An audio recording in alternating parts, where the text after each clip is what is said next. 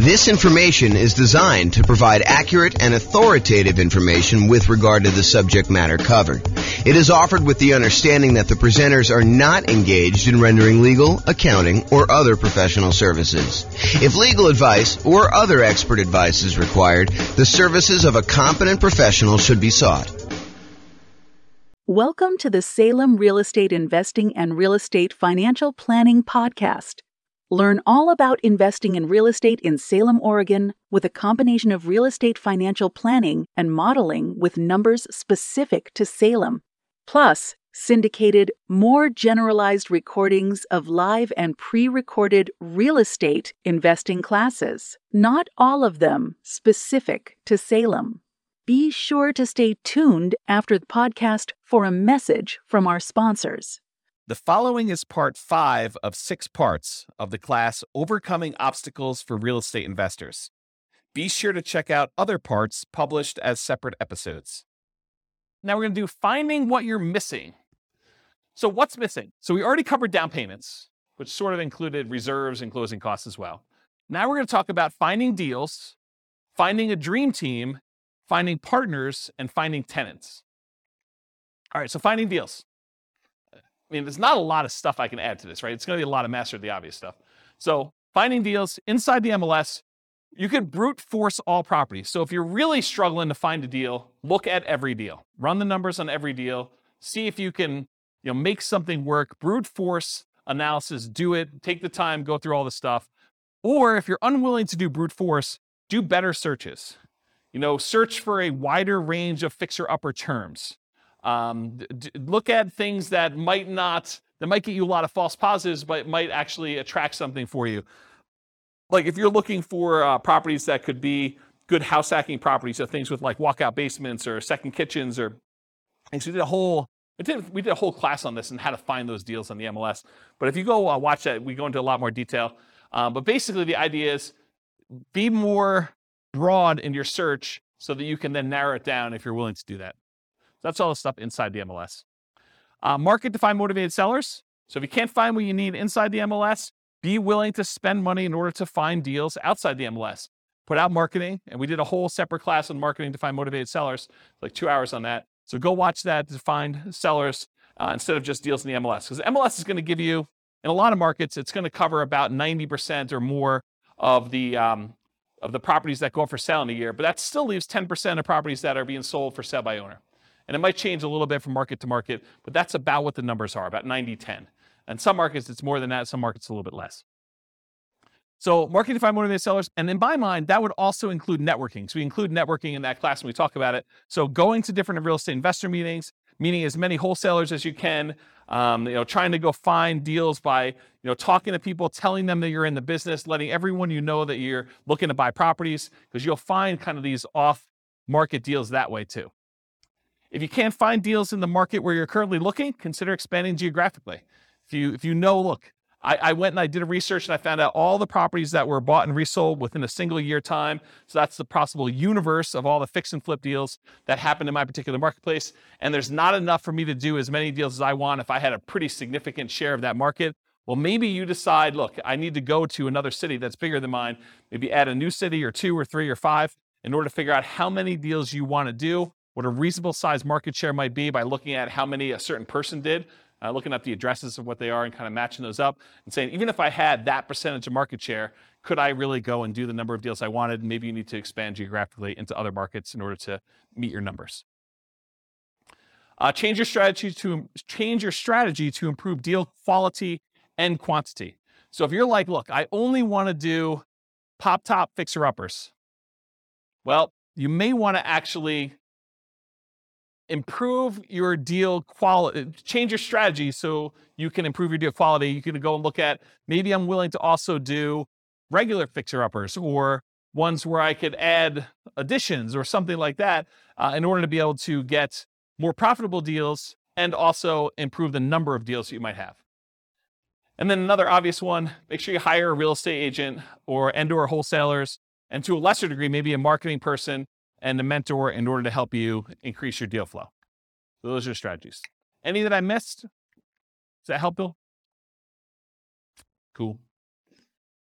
All right, building a team to support you, dream team to support you. So in my opinion, the real estate agent is sort of the center of all these teams, right? Because if you need a lender, if you need title company, if you need, a lot of repair people, a lot of the contractors, a lot of the subs, insurance companies, all of those, a good real estate agent who's doing any type of volume, they've got all those people already, especially if they're catering to investors. So in my opinion, you focus first on finding a good real estate agent, and then a lot of those other pieces will fall into place. You can decide whether or not you want to use the person that they've been using, or if you want to continue looking for someone to replace a weak team member that the real estate agent doesn't have a person for. And then you can go and do networking with other real estate investors. You can go talk to other people and try to find people that way.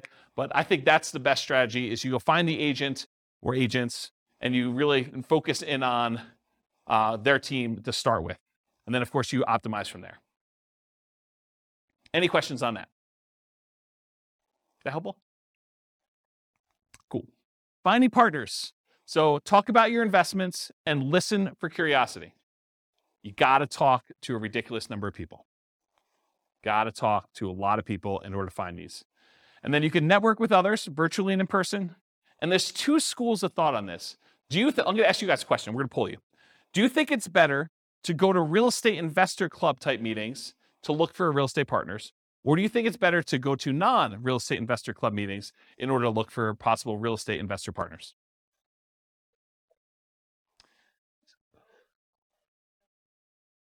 Yeah, so it's really not an either or, but I agree both is probably the best way to do it. The real question is, what I was trying to get at is, do you think it's better to go to an investor meeting where there's a lot of competition, there's probably a lot of people looking for partners in that room, and they're probably pretty knowledgeable about what's involved, and maybe they're thinking, I'll just do some of this myself, and so maybe they have limited capacity to do other partnership deals because they're able to do some deals themselves? Or do you want to go tap a completely unmarketed to set of people that they're not really, they're interested in real estate, but they're not showing up for meetings. They haven't expressed an interest to learn how to do it. They're really sort of like, yeah, I'd be interested in partnering. I don't know what I'm doing, but I got money and I got loans. I don't know. In some ways, I think I'd rather have the second list. Right. Well, but it's, so Rachel says, if you could find the second list. And honestly, it's like everyone else, right? It's church. It's, business. It's like your work. It's like all the people you're doing. You just tell them about, my husband and I just went and we flipped this property. We did really great on it. And they're like, that sounds awesome. I wish I could do that. Well, you can, right? I mean, that's how you do it. You say, well, you can, come on over for dinner. We'll talk to you about doing this and maybe you can get involved in our next deal. Okay. But that's the idea. It reminds me, it's probably not exactly the same, but this reminds me of the story of the two shoe salesmen that go to the jungle, right? And they go to the jungle and one of them phones back to the shoe company, yo, send me home, no one has shoes, there's no opportunity here. And then the other guy calls back and says, this is amazing, no one has shoes yet, right? So I don't know, it's sort of like, which way do you want to do it? And then my final tip about finding partners is sort of a subtle kind of backdoor way. It's marketing to lenders from public record data that have made hard money or private loans. So someone who has loaned money on a real estate deal could be a source for you to partner with, or a source for money if you're looking for money partners. But if you go and you could pull up a list from public record of all the lenders that are not institutional lenders. You could try to find those, compile a list, and then mail them. Okay, so that's another way to do it. Is that helpful? That was the tip of the night. There you go. So a lot of people writing that one down. Any questions on this? Cool. Finding tenants. All right, here's the easy button. Hire a professional property manager. That way you don't have to do it at all.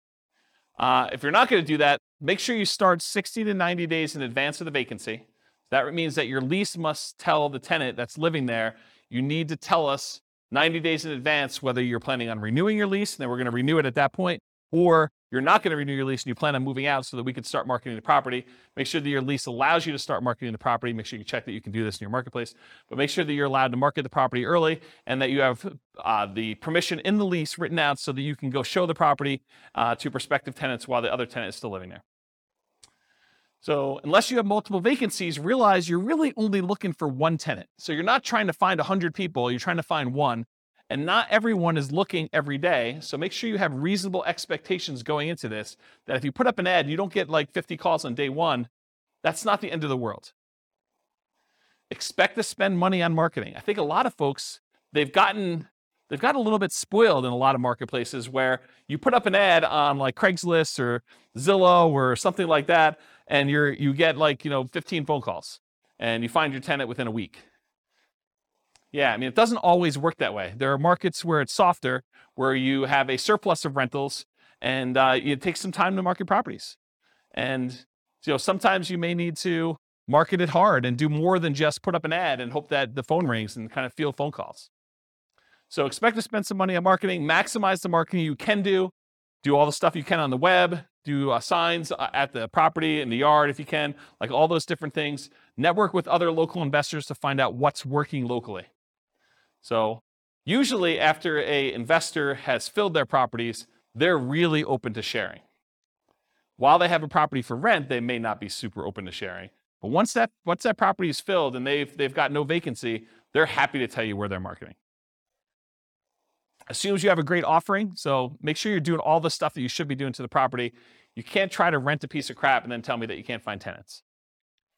Okay? And then once you have a good property and it's good exposure, you're doing all the marketing you're supposed to do, use inquiries, the number of calls you're getting, as feedback. If you put up an ad and you get no calls for a week, that's probably a sign that your price is probably a little bit too high for that property. And maybe you drop the price. That's probably the next lever to do. Once you know that you have really good photos, the property is marketed appropriately, it's up on the web, you verified that, you've got all your signs and other marketing out there, and you're doing all the other stuff that the most successful investors in your market are doing. Any questions on this? Cool. This concludes part 5 of 6 on overcoming obstacles for real estate investors. Listen to the next episode, part 6 of 6, on inner game. With home prices up, mortgage interest rates up, and rents up but not quite enough to counteract the higher prices and interest rates, cash flow on rental properties in Salem is harder than ever. Book a call with the Real Estate Financial Planner to apply our proprietary 88 strategies to improve cash flow on your rentals. See the show notes for a link to schedule your call and improve your cash flow today. If you're a real estate agent, lender, or professional in Salem that wants to help our real estate investor listeners, consider reaching out to learn about collaboration opportunities with this podcast. We'd love to add more value to our listeners by having you assist our investors buy, sell, and finance their real estate investments. See the show notes to schedule a call to discuss collaboration opportunities.